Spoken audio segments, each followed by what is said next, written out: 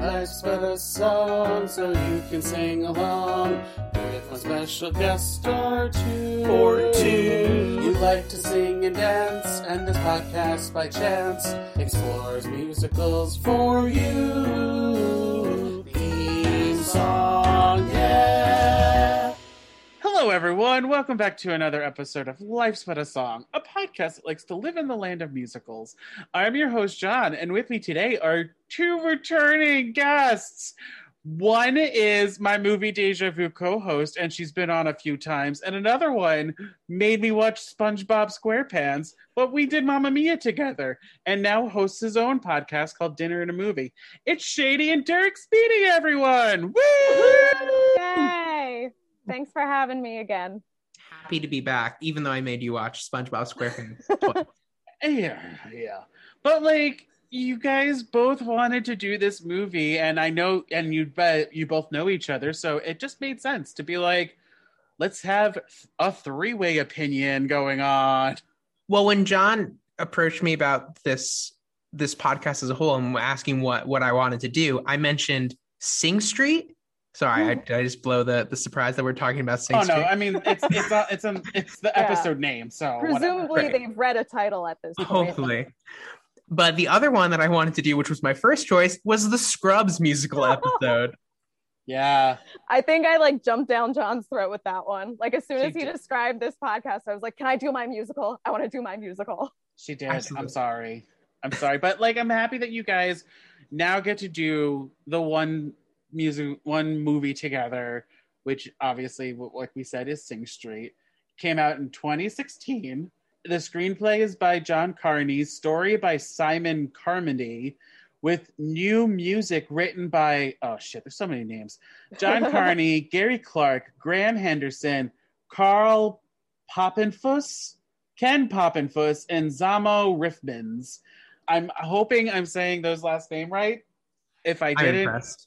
It's a lot of Irish names. Yeah. And some not very Irish names at all. Poppenfuss. It sounds like Snuffleupagus or something. I was thinking the same thing. Sorry, Carl and Ken, if you're listening to this. I don't mean to make fun of your last name, but come on.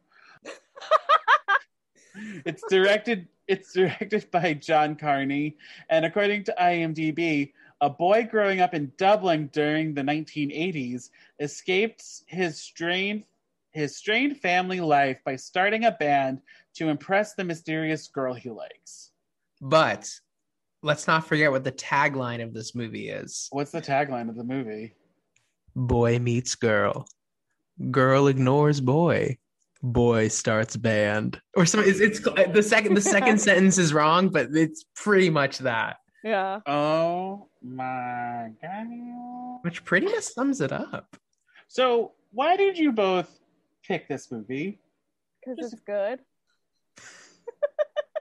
No, I love this movie, and it's one of those movies that somehow everyone I know loves it, who's seen it loves it, but most people I know have never even heard of it, which is wild to me. I don't really know how that happened, because I feel like I heard about it a lot before it actually came out in the US. But I just know a lot of people who are like, I've never heard of that. Totally. And I feel like for some reason for me, this was almost it feels like almost the epitome of kind of like an indie movie. I don't know why that appealed to me, but I think it's structurally and just aesthetically very much hits that indie culture that when I watched this in 2016, middle of college, it just kind of hit me at the right time and was, the kind of style of movie I started to get into. Plus it's Irish, and I like an Irish accent. Well, actually, Shady, I do remember you saying that you were trying to figure out how to do it on our podcast, Movie Deja Vu. Yeah. And I kind of found that on IMDb in the trivia, where people kind of relate it to The Commitments, 1991 movie, which I also watched for this episode, because I was just like, I've never seen this movie. But that one is about the creation, rise, and fall of an Irish band called The Commitments, a band made of working class men and women of various ages, based off of a book that also turned into a musical, because Sing Street turned into a musical. Cut short because of the pandemic. Yeah. But is it actually... I read though I think on Wikipedia that they're thinking of coming out in the fall, in the winter at some point. It says original Broadway cast, which I don't understand. It's on Spotify because didn't it premiere at New York Theater Workshop, which is off Broadway? Well, so the Broadway cast was the Workshop cast as well as the New York Theater Workshop. Gotcha. So the only one that changed is a character named Penny Lawler. The woman who did it at New York Theater Workshop is the one that's doing it on Broadway. Is that the mother? Yes, maybe. Okay, because the sister's name is Anne. Lawler is the family's name. Littlefinger's wife?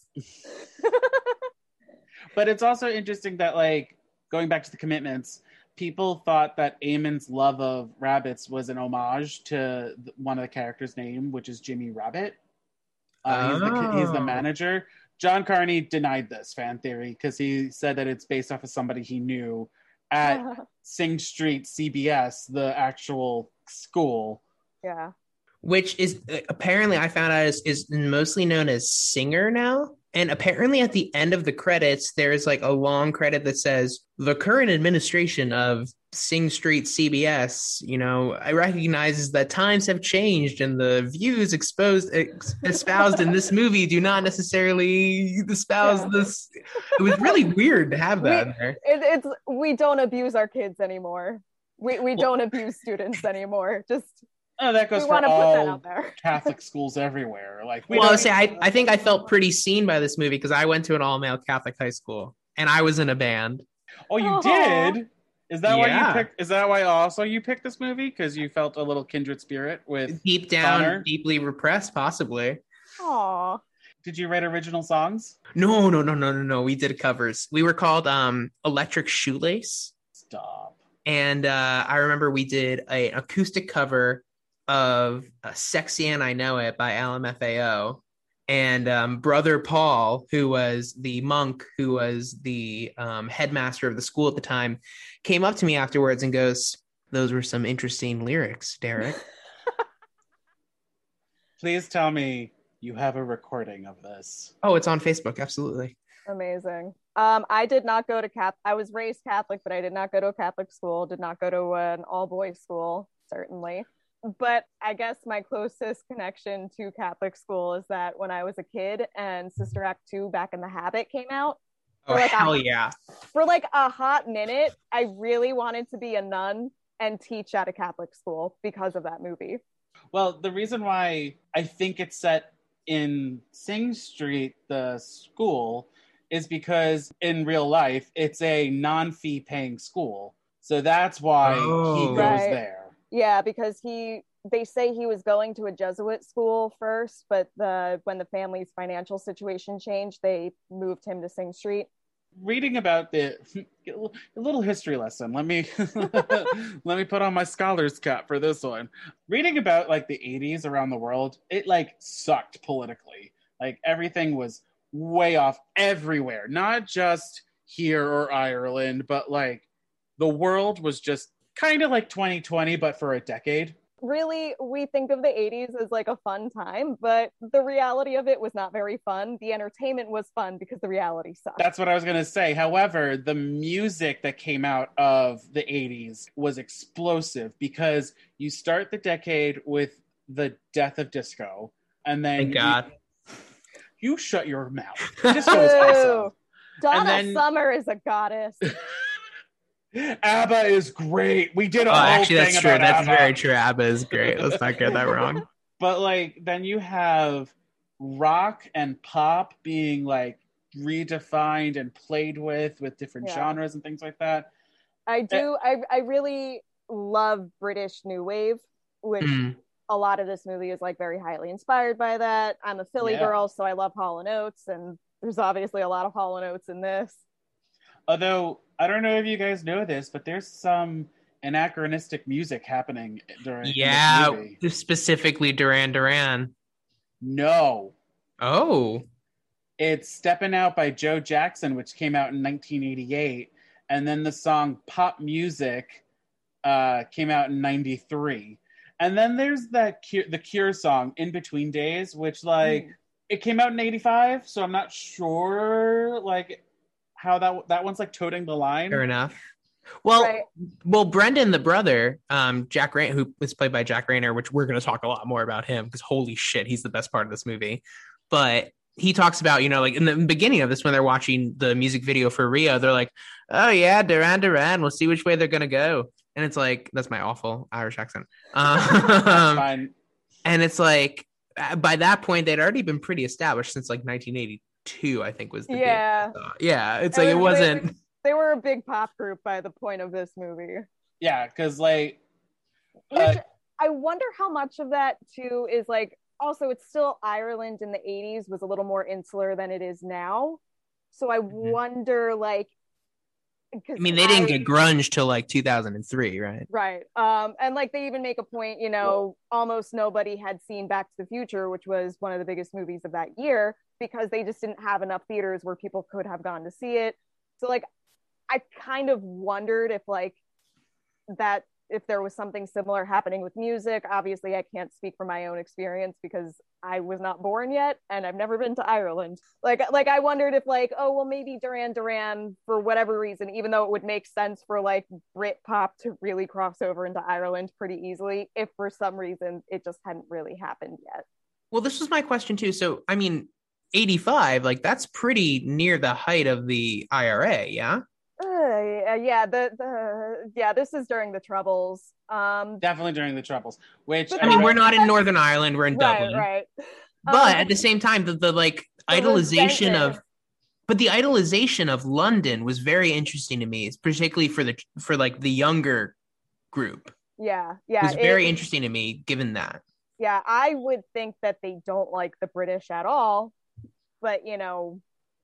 Again, I wasn't around at the time. I don't know. I've seen Dairy Girls. I know what you're saying. Yeah. But that takes place in the 90s in Northern Ireland. So a little different. Exactly. But like, I don't know if it's because they're going to London they're going to London for work. Because there is no work in Dublin or in Ireland, really. Yeah. So I think but there's this like belief, like there's like this other, this like this, I mean, I don't mean to say like, you know, like the new world, but there is this like, this feeling that there's like, if we can get there, we can make a new life. And there seems to be this kind of almost like admiration of it that was really surprising, that like, you know, Irish kids are going to be admiring, you know, something that's so English. Yeah. Also, jumping to the end of the movie right away. A very good place to start. What do you think happens to them, to Connor and Rafina? Like, do you think they actually make it to London? They left it open, so this is just your honest opinion at this point. Eaten by a shark. Eaten by a shark. Eaten by a shark, yeah. Because like you see them next to that ferry that's going to England. Mm-hmm. So like, do you think they make it? I mean, I do think they make it personally, but I love that it's left ambiguous, and it's entirely possible that they capsize and drown and die. Hopefully, like they can stay on the same thing, unlike what happens in Titanic. Yeah. Yeah, I don't want. Well, I mean, I like that. Like the end of it is, you know, they see the ferry, which had been established. It's Chekhov's ferry. You know, the ferry is established in the first act, that it has to come back in the third act. But what I do like is the last little bit of them is riding in the wake of that ferry. Mm-hmm. I think that is very promising. And I think that was a very cool choice. Yeah, they're following a path that something else has already laid out this path for them, but they buck up the courage to follow it, which is basically what Connor's doing with his older brother Brendan the whole movie. That Brendan was able to make all of these inways and be a guide for Connor, and Connor's the one who, yes, he has. What he says right at the end, right before he leaves, is, you know, like, you know, I wasted my life. I understand I smoked too much pot, but like, I was the one who had to go through this shit so that you could do something. So do something. Yeah. So do you think this movie is more Brendan's story than Connor's? Well, it's funny. I talked to a friend about this movie as kind of like a prep run through for my own podcast. And she kept talking about the friendships in this movie. And she kept talking about this movie as a movie of friendship, and like talking about, you know, the boys and the band, and like, you know, them coming together, and Connor finding these people in his life, maybe even including Rafina, whether that, you know, that's a love interest, but as a friend. And I kind of pushed back on that I thought this was such a movie about family. And the fact that the end of the, the end epitaph of this movie is for brothers everywhere was so intriguing to me. Well, I kind of took it that friends and family are equally important in this movie. It's ultimately a story about sources of inspiration, which are the people around you, because the creative process is such a huge element in this movie. There's so much, we see so much of Connor and Eamon collaborating with each other, and we pick up lines of dialogue here and there, even from the teacher, who's not a major character, but she says something that becomes the chorus to one of the songs he sings at the end. And I just kind of took it as like, this is a movie about inspiration. And because of that, it is ultimately Connor's story, but Brendan is one of the major sources of inspiration for him. I only ask because rewatching this, I mean, I've seen this movie maybe a dozen times at this point, and I realized though that like Brendan goes through the biggest character growth through the movie. He does. So that's why I was asking if it's more his story rather than Connor's, because like he's the one that starts out as the deadbeat brother that everyone makes fun of, and at the end he's sober, he's changing his life for himself, right? And like I kind of wish he went on the boat with them. Yeah. But I'm glad he doesn't, to be honest. I'm glad that he's just there and puts his arms up, and it's and he gave his brother lyrics that he wrote to then move on with his story. And it is in a way of victory for him too. If his brother can make it because of the work he put in, that means that a part of him did make it. And I guess like, John, you're making a lot of really good points. And going back to this is about inspiration. Well, I mean, he was ultimately a deadbeat at the beginning, but then he realized like he gains the inspiration to move on with his life and push through to a different path of his life because his brother was able to buck up the courage and follow his dream. Like with every scene that they have together where he's giving him the music lessons, he gets a little more active in his brother's life. So that's why I was just like, well, you're not like a Mr. Miyagi type character. I didn't know if he was like a second lead in a way. Like a deuteragonist. Well, it's more like how Brendan, I don't mean to say becomes a father figure to Connor, because I mean, he's clearly, he's his brother. It's clearly a fraternal relationship in that manner. But, like literally is giving parts of himself away. And it's so much about how Brendan can let go and let go of these, like let go of like, that this feeling that he had wasted potential, this feeling of like letting go of the life that he thought he was supposed to have. And like, giving that to Connor and having laid out that work for them because his dad and his mom didn't do that specifically for Connor. And so it feels almost so parental. Yeah. Which is very interesting to me. And it is one of like the emotional, I guess, low points of the movie really is when Brendan kind of reveals how much he's been resenting Connor this whole time. And then he has to get over that. And in the end of the movie, he's over his resentment and just happy for his brother. So yeah, he does go through a major arc in that way. Well, that whole thing of like, like that generation of, I want to give my kids a better life than what I had. And like, the film starts with, Littlefinger and his wife arguing. That's how I'm going to refer to it. What is Aidan Gillen? Is that his name? Yeah, Aidan Gillen and Maria Doyle Kennedy. Maria Doyle Kennedy, that's how I'm going to refer to both of them. You can also call her Catherine of Aragon from The Tudors if you want. Oh, okay.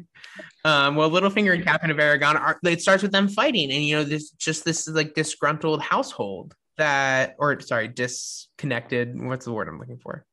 Disgruntled. Dysfunctional? Yeah, this dysfunctional household, in particular with the parental figures and how Brendan can kind of step in as a mentor for Connor when everything's going wrong. It's just so beautiful. He does kind of step in as a dad in a way. I mean, I can see what you mean by calling him a father figure.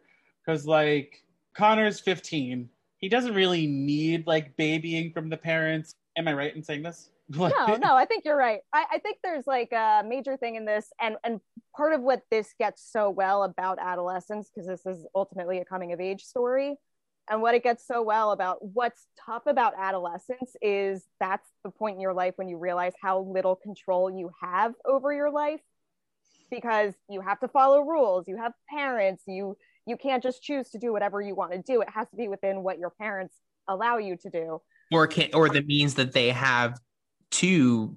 Exactly. Yeah. Right. Like he can't just go to the school that he's been going to. He's forced to go to this new school that he hates because of his parents' financial issue. And things He can't get anything other than brown shoes. Exactly. And the songwriting is the one thing that he can control. And it kind of gives him this like center in his life. Really like kind of Brendan, who guides him to that while their parents are fighting, and him being able to talk to his brother and give him life advice and give him all these music lessons and everything. I do like, though, that we see that in the very beginning, Connor at least has some sort of musical ability. Like, This isn't just him being like, I'm creating a band out of... It's not the kid in Love Actually learning how to play the drums. Right. Exactly. Right. And like, you already see him hearing people speak around him and incorporating that into his lyrics. And of course, it's like, basically a musical version of shitposting in the beginning, like where he's just singing the insults that his parents are hurling at each other. But that like becomes, again, he uses what people say to him and incorporates that into his lyrics later. There's so many ways I could take this conversation now, because we had a good volley about family and things. Shady, you mentioned like this was like a highly emotional movie. So, like, what are your thoughts on, both you and D-Speeds, I should say, what are your thoughts on the Drive It Like You Stole It fantasy music video? I started writing like a thesis for this because I was going to mention it as one of my sharps later on in the podcast. I mean, you can mention it later, but because I was going to go on a whole spiel and I was like, I can't make that a sharp. I'll take over the whole thing and it'll be awful. Do it now. Do it right now. Okay, that whole sequence is the thesis of this movie in a single sequence. It shows what is wrong with Connor's life and how he imagines it can be better. And the only way he can actually bring different happy endings to all these different threads in his life is only through his music and through his imagination.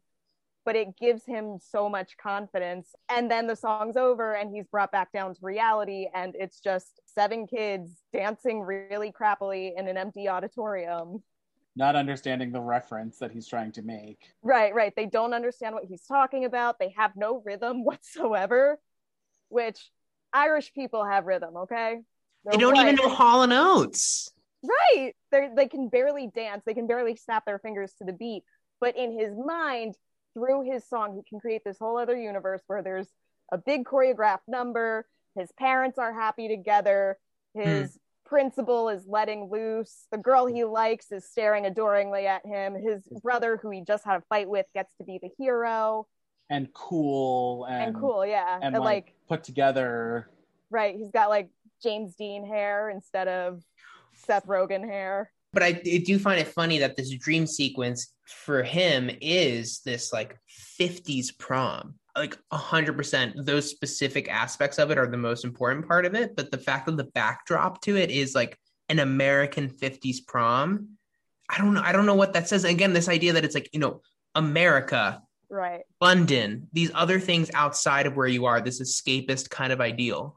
I could speak about the 50s because I believe in the 80s, they were nostalgic for the 50s and 60s, like how we're currently nostalgic for the 80s. Yeah. In the 2010s, there's a 30-year nostalgia cycle. And in pop culture, there's a 20-year cycle, a 30-year cycle, and a 40-year cycle. So this isn't for everything. But for movies, it tends to be a 30-year cycle. And in the 2010s, we got so many movies and TV shows set in the 80s. But in the 80s, they were doing that with the 50s.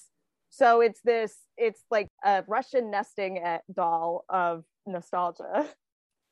But also the fact that it was American. It was so distinctly meant to be American was so surprising to me. Well, I think that's because it's Back to the Future that he was referencing. Mm-hmm. Not necessarily America, just literally Back to the Future.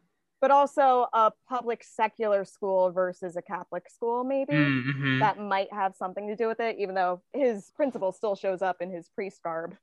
And a little off topic, but when that made again, Aidan Gillen, who is such a brilliant actor, and I love that they really did try to go no name actors, except for some of the adults in this three film. of them. But if you watch Aidan Gillen, he does not have the same kind of rhythm that some of these other hired dancers have. Oh. And it made me think of, did you ever see the Jake Johnson interview with Conan where he talks about how he never learned the choreography for a commercial marketing advertisement for New Girl, and they did a whole dance and he just didn't learn the choreo, and you can just watch it. Sorry, this is totally off topic, but it made me laugh so hard and it made me think of that. Yeah. I love this fantasy thing because, like, I mean, we all have it. We all have a fantasy moment, whether it's like the perfect date or you get an A on a test or something. Just like a fantasy moment. But like when the parents show up in his fantasy and they're together and lovey-dovey, I don't know what it is, but I started crying. Like the tears were just like no, like escaping, and it's such a sweet and tender moment that obviously you have between two characters who hate each other. It points to how much he loves his parents and wants them to be happy, but they're never going to be happy the way he wants them to. It's like, and he can't say that in real life, because he's a 15-year-old teenager who's never going to say that. But in his music, he can kind of express that idea. So he has to think about it, and it's so sad. The other thing I was thinking about was in this movie, the way that, like, I believe you've talked about In the Heights on the podcast already. Yes. Yeah. So I have not listened to the episode, but so much of that movie was so much of that movie was kind of framed around this idea of dream sequences because that was so integral to the story. It's beautiful, and do not talk shit on it. Oh, I'm not. No, I'm not. I am disclaiming that for you right now. I fucking love that movie. Oh, 100% agreed. But the frame that they really worked around was this idea of like dreams, and they used a lot of the musical sequences as just dream sequences, and I think very smartly. Not all of them, but many of them. Whereas I felt this movie, what I thought was so interesting is to watch kind of the progression of it. That like Riddle of the Model is them filming the super shitty fucking music video. Yeah, and it's hilarious. Almost like everything that can go wrong and it still be functional goes wrong, but it's still functional. It's so funny. Also, whoever the bassist or the pianist who goes through all of the Village people is fucking hilarious.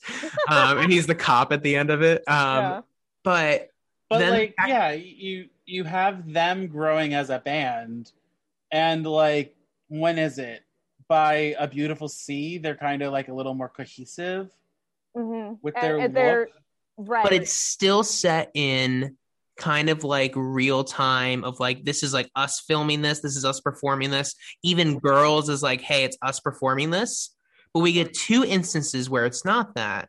And that is Drive It Like You Mean It, where it's that fantasy sequence, like totally fantasy dream sequence. And then To Find You, when he's singing that, we see basically Rafina's perspective of the song, which I think is so interesting that those are the two songs where they choose not to really have it in real time. And I was wondering both of your thoughts on that. I mean, noises.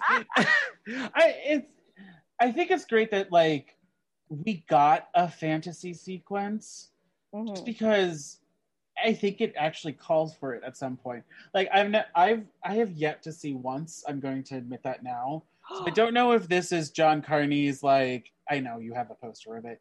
I don't know if this is John Carney's like thing where he has like one song be a fantasy sequence in his movies. Am I wrong or right in saying that? Or he has a fantasy segment, if you will. I didn't know John Carney did once. Yeah, the movie. Yeah. Sorry, the movie. Yeah. The once the movie is stylistically quite different from Sing Street. But like, is it based in reality? Yes, it's like borderline documentary. Like it feels like a documentary at times. Is there though like a musical theater moment, if you will? I don't remember there being one. Admittedly, it's been a while since I've seen the movie, but I don't remember there being one. Like it's like they are professional musicians and they are performing. P.S. Any future guest out there that's listening right now, I've yet to do once, so just saying. I'm due for a rewatch. You two have enough things coming up. But I think though that this story, because you see him create the shot list and everything of like how he wants these things to be filmed, and it calls for it to have a fantasy like music, like a real music video moment. Like the first time watching it, you could assume that it was going to be like Aha Take on Me, where it comes to life from his animation.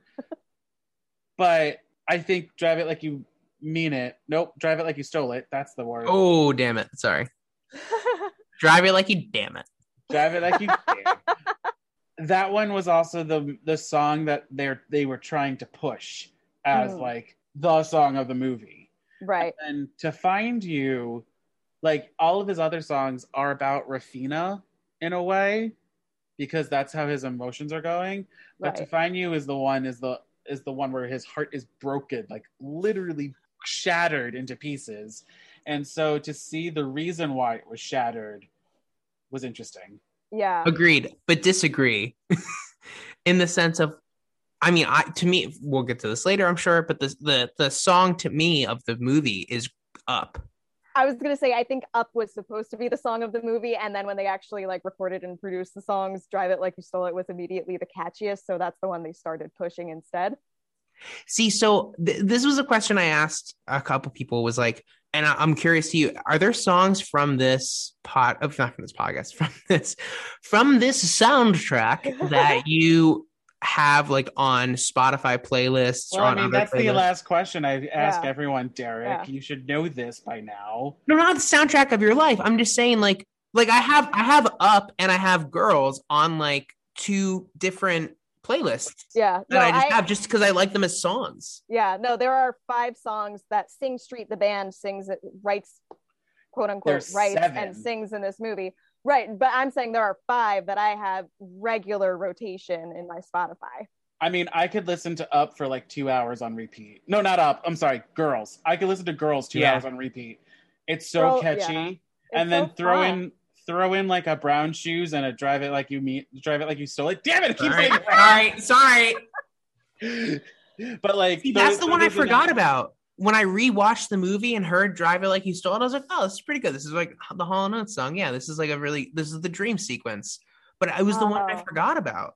That's so funny, because that's the song that I, to this day, get like livid, like red in the face, angry that it wasn't nominated for an Oscar and then won. Which, I mean, La La Land was released the same year, and that's a whole different conversation right there. Every song in Sing Street is better than every song in La La Land, but that's just me.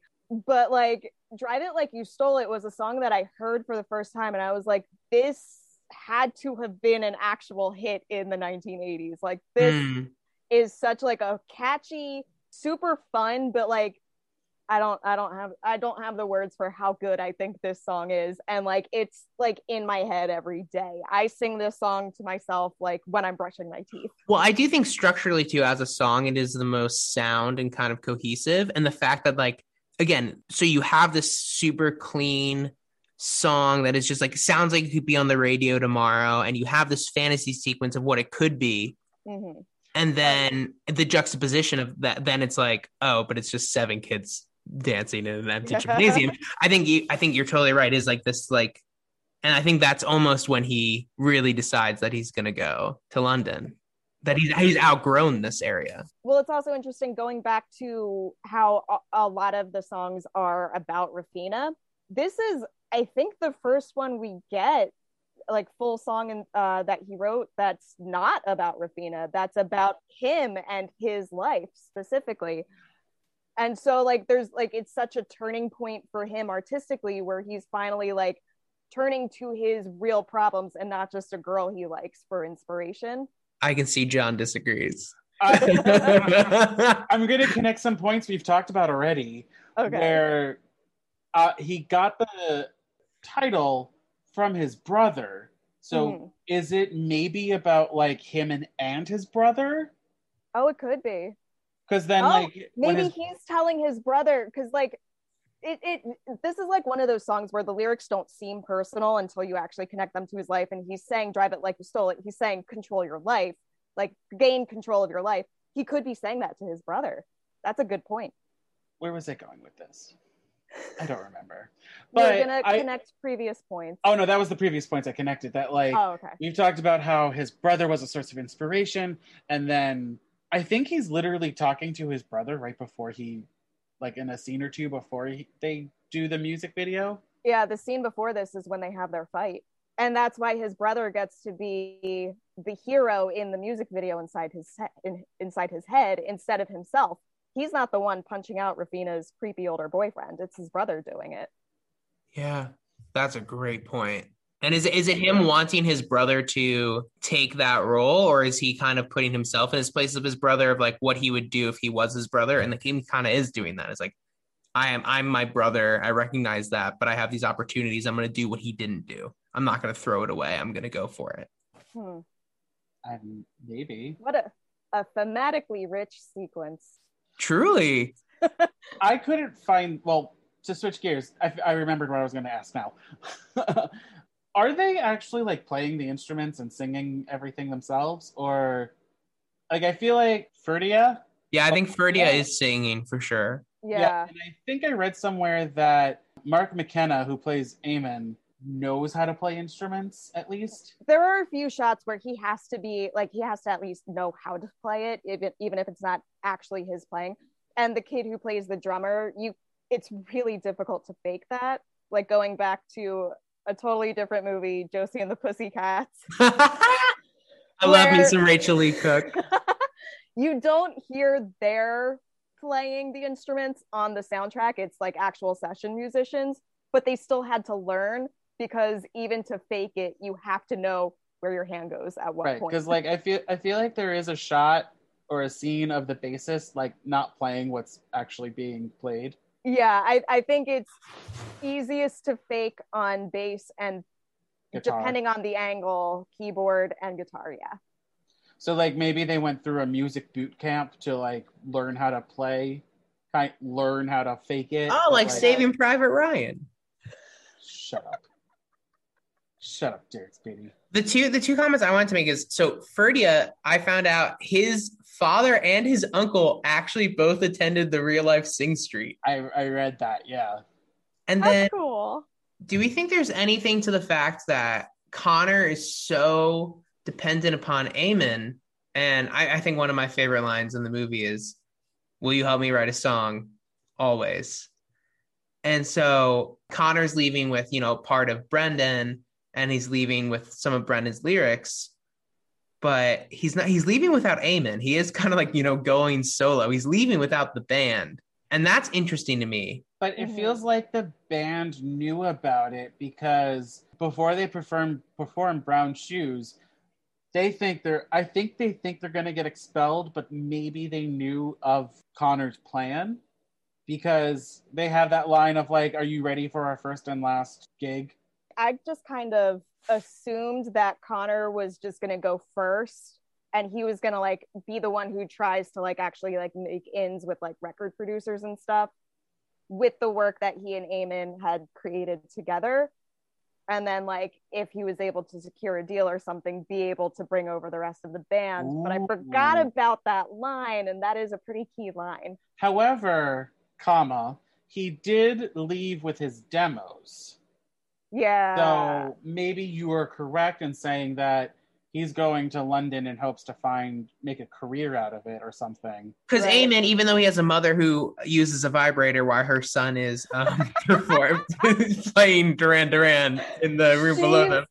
Eamon's mother is my favorite character. Eamon's mother, like.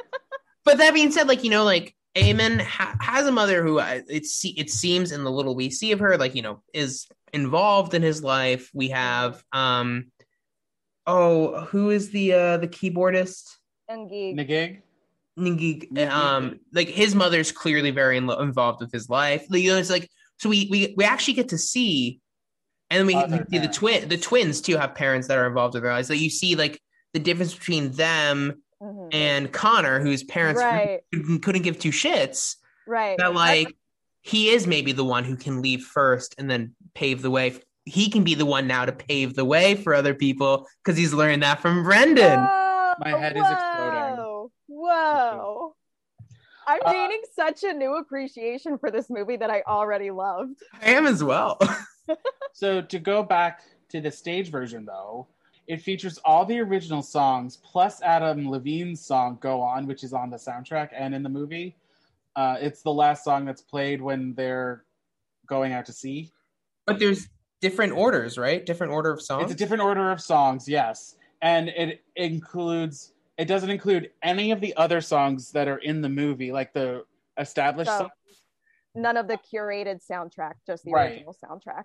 Okay. Currently, I don't know if they've made any changes since the shutdown. It has 3 other songs. Just Can't Get Enough by Depeche Mode. Faith of Our Fathers, which is a Catholic hymn, and it's sung by Brother Baxter, according to the cast album. And then there's this song called Dream for You, which I think it's an original song as well. So, because like, I found another version of a song called Dream for You, which isn't what's on the soundtrack. Right. Or the cast recording, I should say. But the book was written by Edna Walsh, who also adapted Once. So, which is one of the best books of a musical I've ever seen. That was like watching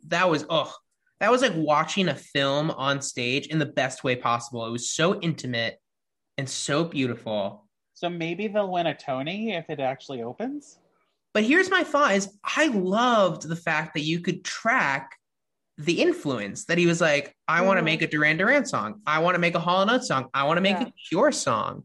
Right. Like it was so clear. Right. You hear it in the songs, but you also see it in his wardrobe, which I think, and it's not presented as him being like a poser or anything. It's just presented as him figuring his identity out, his style out by trying all these other styles. Because then To Find You and Brown Shoes, even, like those are him. Right. Yeah. He's come into his own musical voice. Yeah. And even Girls, like that one, there wasn't there was no song prior. Right. That sounds like that. Right. Riddle of the Model is Duran Duran. Beautiful Sea is The Cure. No. Wait. Yes. Yeah. And I mean. Well, what is up? Depeche Mode. No. Depeche Mode. Is that Stepping Out? I mean, it sounds like it could be like a B-side to Joe Jackson. Oh yeah. So the Town Called Malice by The Jam and Steppin' Out by Joe Jackson is played during the montage of Connor and Eamon writing up. Yeah, right. I did write that down. It doesn't sound like The Jam to me, though. It sounds a little more like Joe Jackson. Still, no, but so yeah, I think maybe then that's also like, again, that story of them finding their own voice. But I'm curious what you guys think about also in this. Like, I thought that the relationship between him and Father Baxter and the tension that was there, I remember it being so much more potent and prominent than it actually is. And so like the fact that Brown Shoes is the last song and they have, the masks of them of Brother Barry, right? Brother Baxter, sorry. Them wearing Brother Baxter's face, it feels like there's so much of like that being the last statement of Sing Street, at least. I think it's smart that in the musical of at least what I can see of the quote unquote set list is To Find You comes after Brown Shoes. I saw Brown Shoes as Brother Baxter is like kind of what they're focusing on, but it is also he's raging against financial hardship, right? Raging against the machine. Like he's using Brother Baxter as an avatar for all of the bullying, all of the financial hardships he's going through because he has brown shoes because he can't afford black shoes. Right, and also Brother Baxter quelches him. Quelches? Is that a word? Can it be a word now? Yeah, that's a word. I think that's the word that I want to use. Squashes. He squashes him while he's trying to find himself. Mm-hmm. So he's in is he in the Duran Duran makeover era? With the makeup and the frizzed out hair and everything. Yeah. So Brother Baxter literally almost drowns him. He's again, stifling his disclaimer, voice. we don't abuse our children anymore. We don't abuse our children. And also watching this movie for this, again, Connor is like, I believe him when he says he's a futurist, because listening to what he says to people, I'm just like, that's like now language. I don't even know if we had that language in 2016, but like that's 2020, 2021 language that you're saying.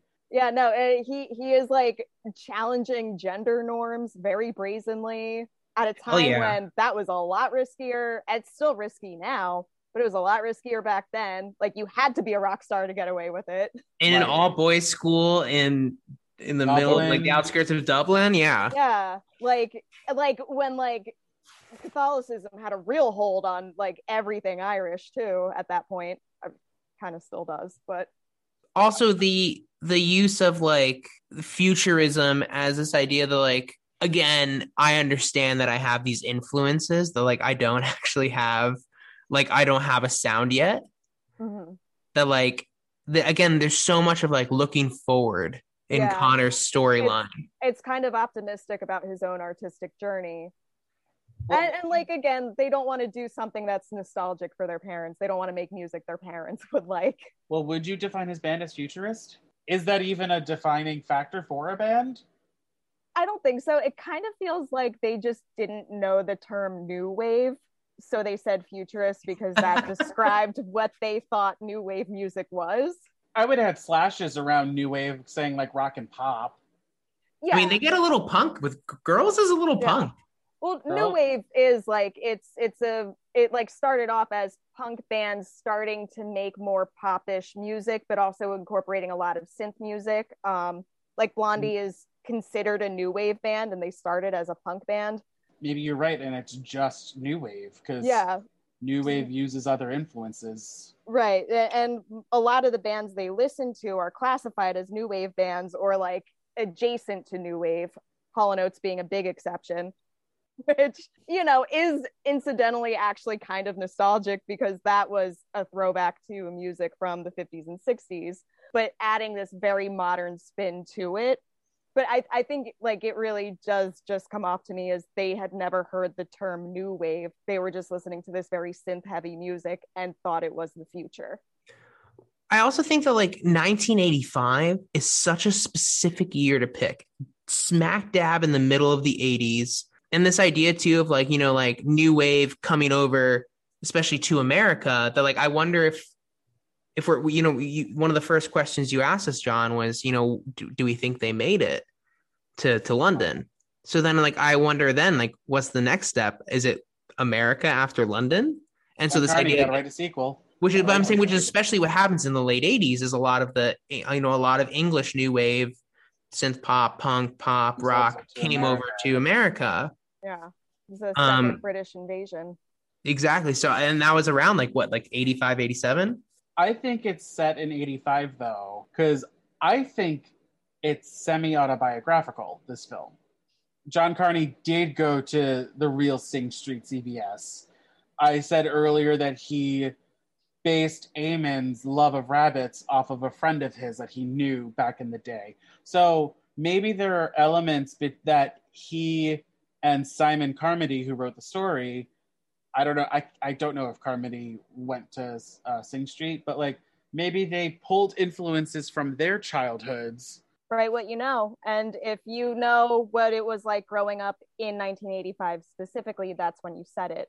Now, I'm going to just double check to make sure John Carney was around 15 in 1985. Doesn't say when he was born. Oh, born in 1972. So yes. But that would be 87 when he was 15. So 13, 15, whatever, you know. Yeah, he might have just liked the sound of 1985 better than 1987.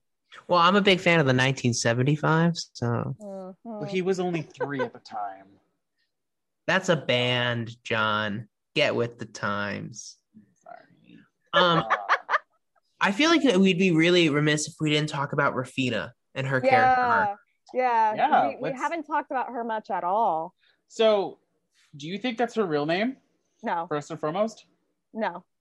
But I think it's her real name in like a spiritual way, where it's the name that she feels fits her better, like, and fits her nature better. And she is the type of person who has a really good reason to not want connections to her family and to her past. So like it could be her true name, but not her legal name. Like how she gives Cosmo Right. the Cosmo name. Yeah. So like maybe her name is like Roberta or something like that, or something a little more Irish, I should say. Yeah. Molly, probably. I don't know. Maybe it starts with an R, because like Connor, Cosmo, Rafina, some other Irish name that starts with R. Maybe Riley as a first name. I don't think people were using Riley as a first name back then. Who knows? Who knows? Riley could have been her last name, though. Ooh. She's like Enya, Rafina. Yeah, because do we ever get a last name from her? Nope. I don't think so. Yeah, so she's just choosing to be Rafina. And I think she's supposed to be that like manic pixie dream girl for Connor in a way, to put a modern term for it. Yes, she is. In defense of her characterization, she is given a lot more agency than that type of character typically is. Yeah. And she is given a much richer backstory than that type of character typically is. But she is a manic pixie dream girl. But I meant more like when we first meet her, she's mystical. She's beautiful. Yeah. She's standing on a stoop, not going to school because fuck school. Yeah. And she's a year older. Scandalo. So dangerous. But also, I think she's a really good foil for Connor. I mean, parents who don't give a crap about their child in the extreme compared to Connor.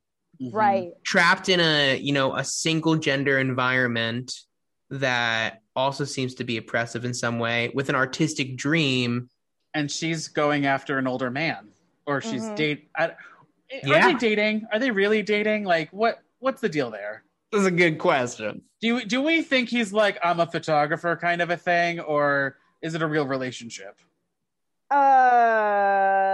I don't like it either way, because he's a grown man and she's 16. But that's what I mean. Like, right? Were they dating? Is it just inferred that they're dating? I think they were sort of dating. I think it's kind of a jailbait wait situation, maybe, where he's just kind of like hanging around and waiting until she turns 18. Although I don't know the legal age of consent at that time in that place. But I don't think it's like he was taking advantage of her dream to become a model. And he listens to Phil Collins, and no woman can ever love a man who listens to Phil Collins. But then he wrote Tarzan and everything changed. But yeah, I'm not a fan of that relationship. I think it's a less extreme version of what I fear it could be. Well, when they're on the train, all I can think of when they're on the train coming back from the shoot or going to the shoot, all I can think of is the meeting scene during Eternal Sunshine of the Spotless Mind. Oh yeah. It's been a minute since I've seen that movie, so I'm gonna take your word for it. But I'm saying a film that also plays on the role of the manic pixie dream girl. Right. And I mean, maybe that wasn't intentional, but that was where my mind went to immediately. John Carney, come on the pod. Explain yourself. Explain yourself. Tell me. Oh boy. Okay, well, let's get into Sharp and Flat, because I feel like we've talked a lot about this movie already. Shall we? We shall. Let's do it. Sharp, Flat. So obviously in this section, we're going to highlight some moments that we either talked about because we did talk a lot about this movie, or we didn't talk about because there may be more stuff that we haven't touched upon. And if we liked it, it's Sharp. And if we hated it, or if we think it could change, it's Flat. Who wants to go first? All right. Well, I wrote down my sharps and flats. I'm so proud. I know. I don't take notes well. But I wrote Drive It Like You Stole It, which we talked about ad nauseum. I just wrote real quick, Drive It Like You Stole It, song and sequence both perfectly summarize the themes of the story. Love it. We touched on this a little bit, but I really like the way it portrays collaboration, and the way that Eamon and Connor are able to like just sort of ping pong off each other so much and just you get the idea that Eamon has had these melodies in his head before. He just never knew what to do with them. And conversely, Connor had these lines in his head, but he never like just organized them into a song before. So I really like that. That's when the band comes alive, is when they start working together. And you don't just see it once, you see it like 3 or 4 times throughout the whole right. Which is and yeah, and it does feel like it grows and it gets easier each time you see it. And I love that. And I think it's great because you don't see that a lot in movies about artists at all. You don't really see the collaboration process. You see the creative process a lot. And I like that the ambiguous ending emphasizes that inspiration and motivation can be far more meaningful than the actual results of those inspiration or motivations. Hell yeah, that's a great comment. Fuck, yeah. That's awesome. Because that's what this movie is not about, where they end up. This movie is about how they even think to get there. Like, this is just a prologue. Yeah, pretty much. And even to the point of, we don't even know if Connor and Rafina are going to end up dating, or if they're going to, I don't want to say just friends, because their relationship at this point is so close that they can't just be friends. I feel like they're going to be forever friends, though. Right. Like it feels like they're soulmates, if not romantically, at least platonically. Yeah. And absolutely. Like they really belong together, at least as friends. And I love that it doesn't matter if they actually end up in a romantic relationship or not. What matters is they're still together. And it wouldn't have made sense, if Connor and Eamon went to England together. That would have made no sense in the film. Like right. It wouldn't have made sense if Connor and Brendan went to England together. It only made sense that Connor and Rafina went together. I think that absolutely. Yeah. She's the reason he started a band, because he lied to her about being in a band, which, to be fair, she lied to him about being a model, because she's very clearly not an actual model yet. And I love that there's like no judgment about, like, they both at some point figure out that the other one had lied to them. She knows right away. And I think he figures out pretty quickly she's not actually a model. But like, they don't judge each other for that. Like, they're just like, okay, that's what your dream is, so you're manifesting it. But they identify each other with that. Yeah. I mean, even though she goes, oh yeah, you're the kid in the band, like, that's a little diminishing, but like, she's still identifying him with that. And right. Also, he knocks on the door and says, where's Rafina? She's a model or something like that. Yeah. Well, I think even that, like, when she's like, oh yeah, you're the kid in the band, she's like faking that she doesn't recognize him. Yeah. To begin with, her whole thing is being fake. Like, she is like standing on that stoop and saying she's not interested in any of the boys at the school. Yeah. And then to find you when somebody's so vulnerable and so real. Yes, I've been listening to a lot of Brene Brown's podcasts, but it's when he's totally vulnerable and does To Find You that, breaks her down. It is that ultimate vulnerability. D Speeds, what are your sharps? Jack Rayner's brilliant performance. Truly, I put this on my list of, I think this is one of my favorite performances of the 21st century. I think anyone else in that role would have been lost. I think it wouldn't have put these themes that we've started to piece together so well. I don't think they would have become as apparent. I think he is brilliant. I didn't even realize that he was Christian in Midsommar until I looked him up afterwards. I think this dude is going to become an absolute superstar, even more than he already is. And I think he's going to become a household name very soon. He's got to get in a franchise as soon as possible. Like, get that sweet, sweet Disney money and be in the MCU. No. Saoirse Ronan didn't need it. He doesn't need it. That's fair. I can't believe that I loved him so much in this movie and hated him so much in Midsommar. He's so good. It all depends on the level of hair that he has. It's called acting. The level of love that you have for Jack Rayner absolutely depends upon and is contingent upon the amount of hair he has in the role. I don't know. I still loved him in Drive It Like You Stole It when he had the short hair. And he has long hair in Free Fire, and he's dopey and lovable in a bad way in that movie. Ah, damn it. All right. My theory's busted. The other thing that I liked, and something that I don't think we talked about, was I felt that the songs really added narratively, or really added to the narrative. The way that Rafina and Connor related to each other during the music video of Riddle of the Model just told so much of the story. Again, changing the perspectives of having To Find You from Rafina's perspective, or having the dream sequence during Drive It Like You Stole It. I think there was a story told in a way that many musicals wish they could without it being Spring Awakening. Where Spring Awakening is brilliant in its own manner, where everything is, people's thoughts that nobody else can hear, but it technically stops the action of the play. Where this is still rock music and it's performative, but through maybe the direction or the or the storytelling from the filmmaker became very narrative. And I think that's really, really, really brilliant. I think that was a huge sharp for me. I wrote down that I fucking love Eamon's mom. She's so great. What Her a little queen arc that she gets.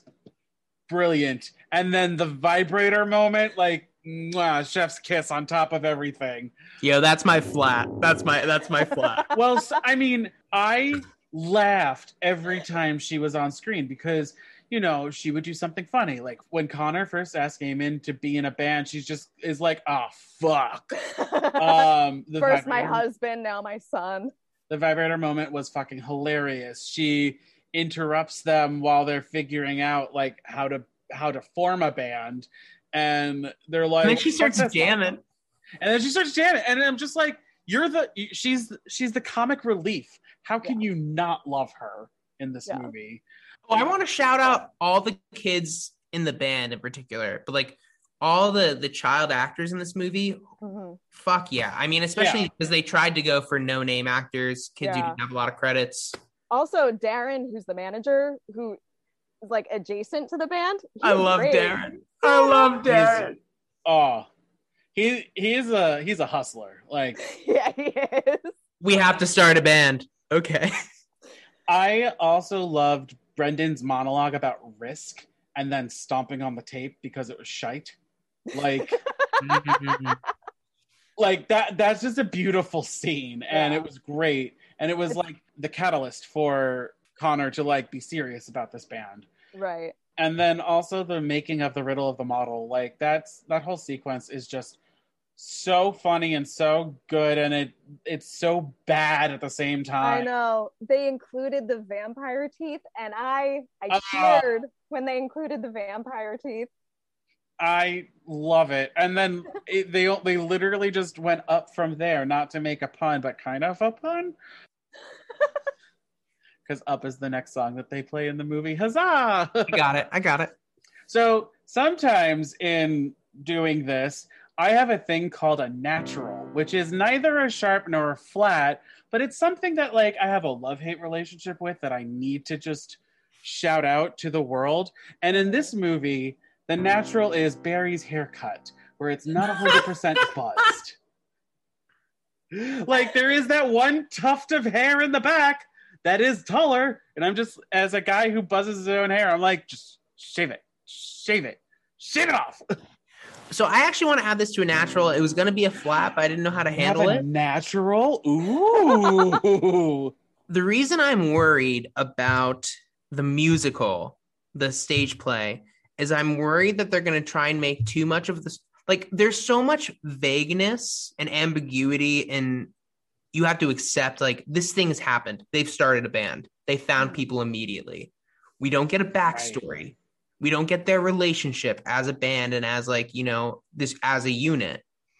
So part of me wants to know more about these kids, wants to know more about even Eamon, who we see the most of, wants to know more about Darren, I want to know more about all of these people, but I don't want the story to then become focused on that, because then I think it loses its path. So it's kind of that toss up of, I wanted to know more about these kids, but if it started to focus too much, I think we would have lost focus. Right. It's going to pull from Brandon. It's going to pull from Rafina. And ultimately pull from what are the major themes of the story. Ergo, a natural. So does anyone have a flat? I mean, I had to really dig deep to find one, personally. I was able to come up with 3. Okay. Derek, how many flats did you come up with? About a half one. Okay. We'll start with Shady again. The first one was super easy for me. I hate that Anne is like pretty important in the first half of the movie, and then for the last 30 minutes, we don't see her at all. The sister? Yeah, the sister. She's like she's not like hugely important to, like, she doesn't have a huge impact on the story, but there is this like important theme there where she was an artist as a kid and loved expressing herself through paint. And now she's like very on the straight and narrow, going to be an architect. She knows what she's going to do. And it's like such an important, for that one scene, it's such an important counterbalance to Brandon. And then 39 minutes in, we see the family, you know, dancing together or something. And then she's gone for the entire rest of the movie. We don't even see her in the Drive It Like You Stole It sequence. I was going to ask that. Wow. Like, was she a dancer in that? No. That's interesting. If she was, that she was way buried in the background. There's never a moment that focuses on her. My second flat, this is super nitpicky. I just wanted to come up with 3. That's fine. No high school band is this good. I mean, I disagree. I mean, I'm sure there are. Like, for example, Brendan Urie was still He was in 16 high years school. old. Yeah, he was 16 years old when they signed. Haley Williams was like 14 when she signed a major record deal. But like, they're just so good after so little time working together. But that's the speed of the movie. Like, Right, it has to. It needed to go that fast. This is a nitpick. But we do see them not be great at the beginning, which shows because they're not true to themselves. They're trying to be somebody else, John. Right. They do have that moment of like, oh, we need to work together. I just Drive It Like You Stole It is just so fucking good. And I went to high school with guys who were in bands, and they did not make anything that good. And then my third and final flat, has nothing to do with this movie itself. I am really, really genuinely upset that it did not get an Oscar nomination for Best Original Song. I mean, that's fine. Yeah, I mean, Once won the Oscar for Best Original Song. Begin Again, which was the movie that John Carney made between Once and Sing Street, and like they kind of make an unofficial trilogy together. That got nominated, but it didn't win. And they got nominated for an Oscar? Yeah, for Best Original Song. I know. And this movie didn't. And then like, to add insult to injury, because this was the year that La La Land came out, La La Land got 3 Best Original Song nominations. You couldn't fit one. You couldn't put one song from Sing Street in place of one of the lesser La La Land songs. That's true. I would add that to my flat. Yeah.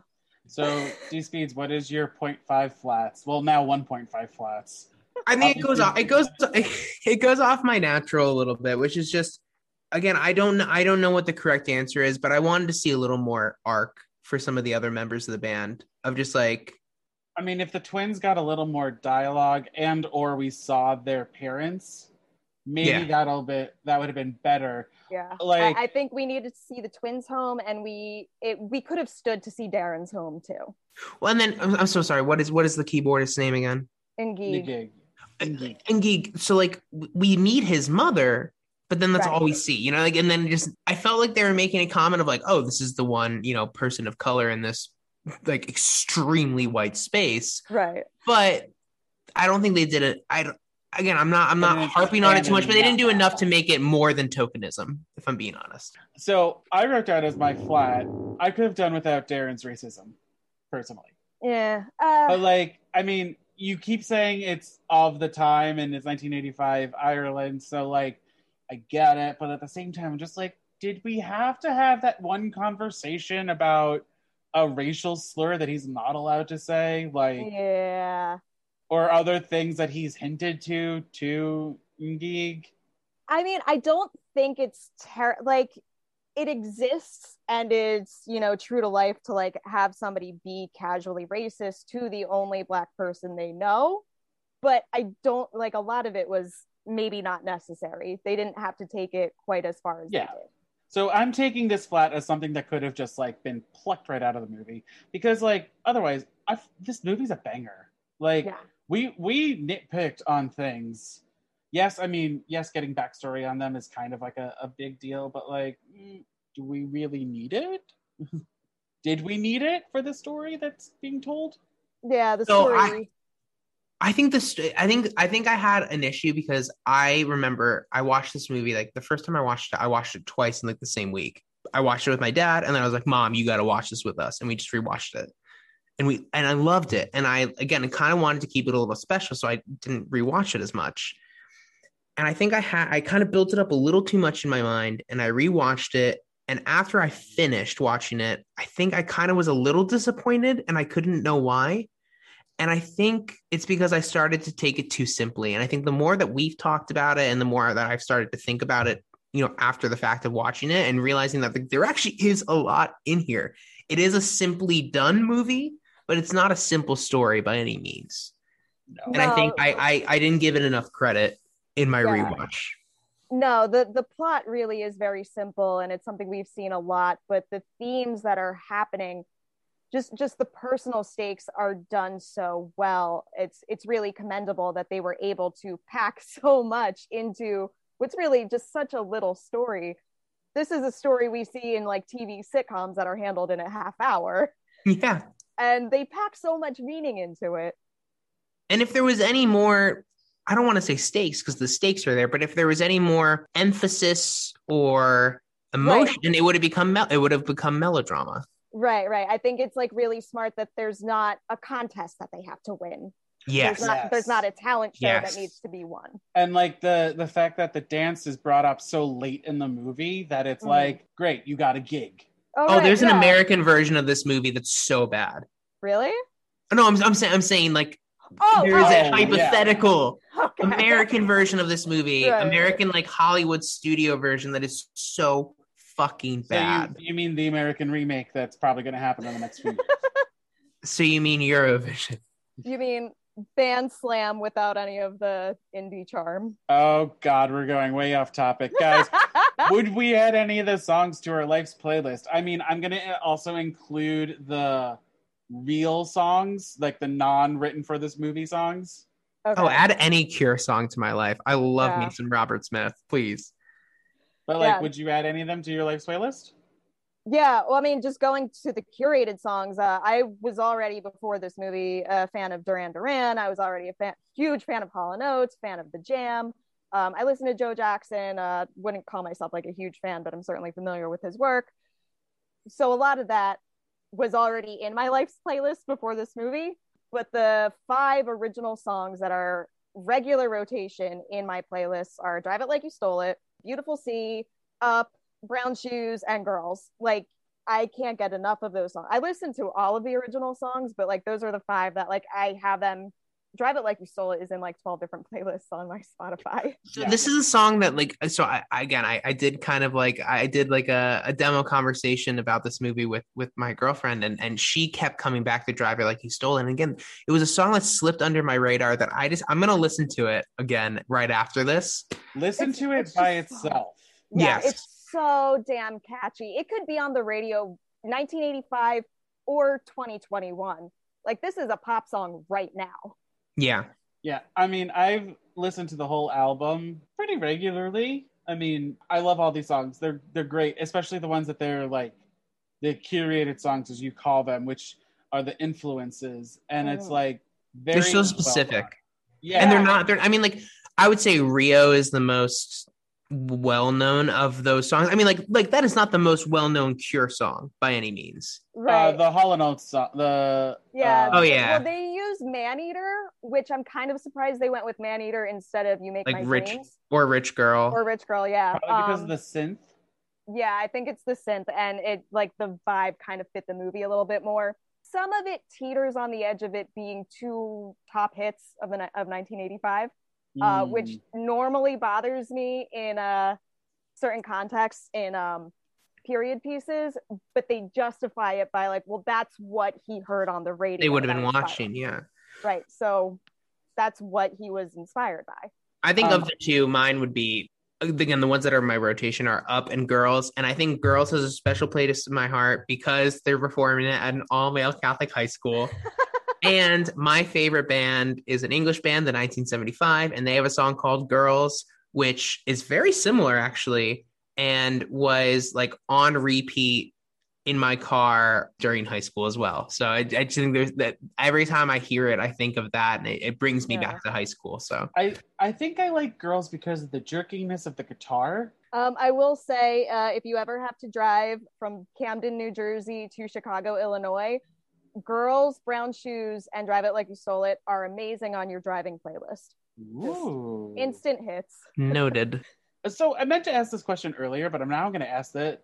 Do you think this is more of a movie with music or a musical movie? I'm going to say musical movie because the original songs do express so much of what cannot be expressed, at least by Connor, through like just dialogue. Like, yes, it's diegetic music for the most part, but he cannot express himself through speaking the same way he can through music. And that is ultimately what musicals are we can't express these very complex ideas the way we want in dialogue, so we put it in song. I think that's actually why it's so successful, is because it teeters on that edge, exactly as you said. I don't know, because I want to say it's not a musical where like, oh my goodness, there's so much emotion that there's dialogue doesn't cut it. I have to go into a song, which is, kind of the stereotype that people say when we talk about musicals. But in some ways for Connor, that is his experience, is that my emotion is so much that I can't speak it. I have to put it into song. And because the filmmaking and the storytelling goes into that narrative detail and it moves the story along, it's not just a break in the action. Yeah, I think I have to classify it as a musical movie. I don't have any opinion either way, personally, because like I feel like if you were to take the songs out, it's still a good movie. It's still tapping into a lot of very real things about adolescence. But I think if you take the music out, not to take the music out, but if you take the scenes with the music out, if you take the action that happens during the music, you don't get the full story. That's true, especially during, what's that one song? God damn it. To find you. Yeah. So I'm not saying like if you take the music out and the lyrics are gone, I think you could have like the action that happens during the song still occur. But I think if you take those full sequences out, the story is gone. It is not a break in the action. It is a through part of the movie. So guys, we're done with the episode. Oh my gosh. We finally finished it. Do you have anything to plug or promote? Shady, you first. Hey, listen to this other podcast called Movie Deja Vu that I co-host with John. Yay, that's me. And also you can follow me if you're interested in my asinine movie opinions. I am on Twitter at CookieOShady. It's spelled like it sounds. Shady, what kind of cookie are you today? I tried to think of an Irish cookie and I couldn't think of any, which is a shame because we eat lots of Irish desserts in my family at Christmas time. So I'm just going to say a ginger snap. I was going to say a shortbread cookie, which is Scottish, and a lot of people confuse Irish and Scottish. Close enough. Oh. Okay. D-Speeds, what do you have to plug? Well, I'm working on my own podcast right now called Dinner and a Movie Podcast. It should be out by now on Spotify. And also, I record it every week on Perform Live, which is a new live streaming platform. On there, I also do pairings of fast food and fine wine under the moniker of McSommelier. So please feel free to follow me there on Perform Live. It's a great platform. Or follow me on Instagram at McSommelier or Dinner and a Movie _podcast. So Perform Live is its own app platform thing. It's kind of like Patreon. It's like Patreon and Twitch and OnlyFans, but not for porn. So we have to pay? No, you don't. Okay. But I will accept gifts always. Also, sorry, if you saw me on my phone, my sommelier account just got followed by a really famous sommelier who was in the Somm movies. So that was why for a second the Somm documentary movies, they kind of like blew up like a few years ago. Sure. Anyway, this dude is freaking dope, and all of a sudden he just decided to follow my account, and that's why I got distracted for a few minutes at the end. So thank you for bearing with me. Sorry. Congratulations. That's awesome. And if you want to get in touch with me, or if this sommelier want to like follow my podcast while we're at it, you can email me at photasongpod@gmail.com. I'm also on Facebook, Instagram, and sort of on Twitter at photosongpod. I mean, I'm just there. You could give us your thoughts on Sing Street or on D-Speed's other podcast / live thing. Perform Live. Yes. And, make sure you follow us on, I'm going to repeat, make sure you follow us on Movie Deja Vu. Sometimes I connect the two on my socials. And if you want to be part of next week's episode, well, there's not really a movie, personally, because next episode is my 50th. It's a milestone episode, everyone. Woo! So stay tuned for that one. There is no one movie. It is 4 musical moments from non-musical TV and film. Yeah. I don't know what the fuck that means, but I cannot wait to watch it. Listen to it. Be sure to check out the milestone episode. And, I have ideas for the next milestone, which is in the super future, but got to think of these things early. So everyone, make sure to follow this Instagram so that you can actually make accurate poll decisions. Wait, has anyone done Hearts Beat Loud yet? As a movie? Ooh, that's a good movie. Can that be our next duo one? Can we come back by popular demand? I mean, the populace being shady. A vote? No, not really. We can talk about it off screen, but for now, because we've run so far over and editing this is going to be so much fun, I say we take this band, this trio to London, everyone, and see if we work out as a band, shall we? Boo! I like that idea. I was tying in the movie D-Speeds. They were not a trio. They were a sextet? We're a trio. Oh. Yeah. I'm going to slap you. Anyway, bye for now, everyone. Bye-bye. Bye. Special thanks to Justin Johnson for creating the podcast's artwork and to Nick Bombasino for composing the theme song and the jingles in this podcast. And thank you to CastBox for hosting this podcast. Bye again, everyone, and have a musical day.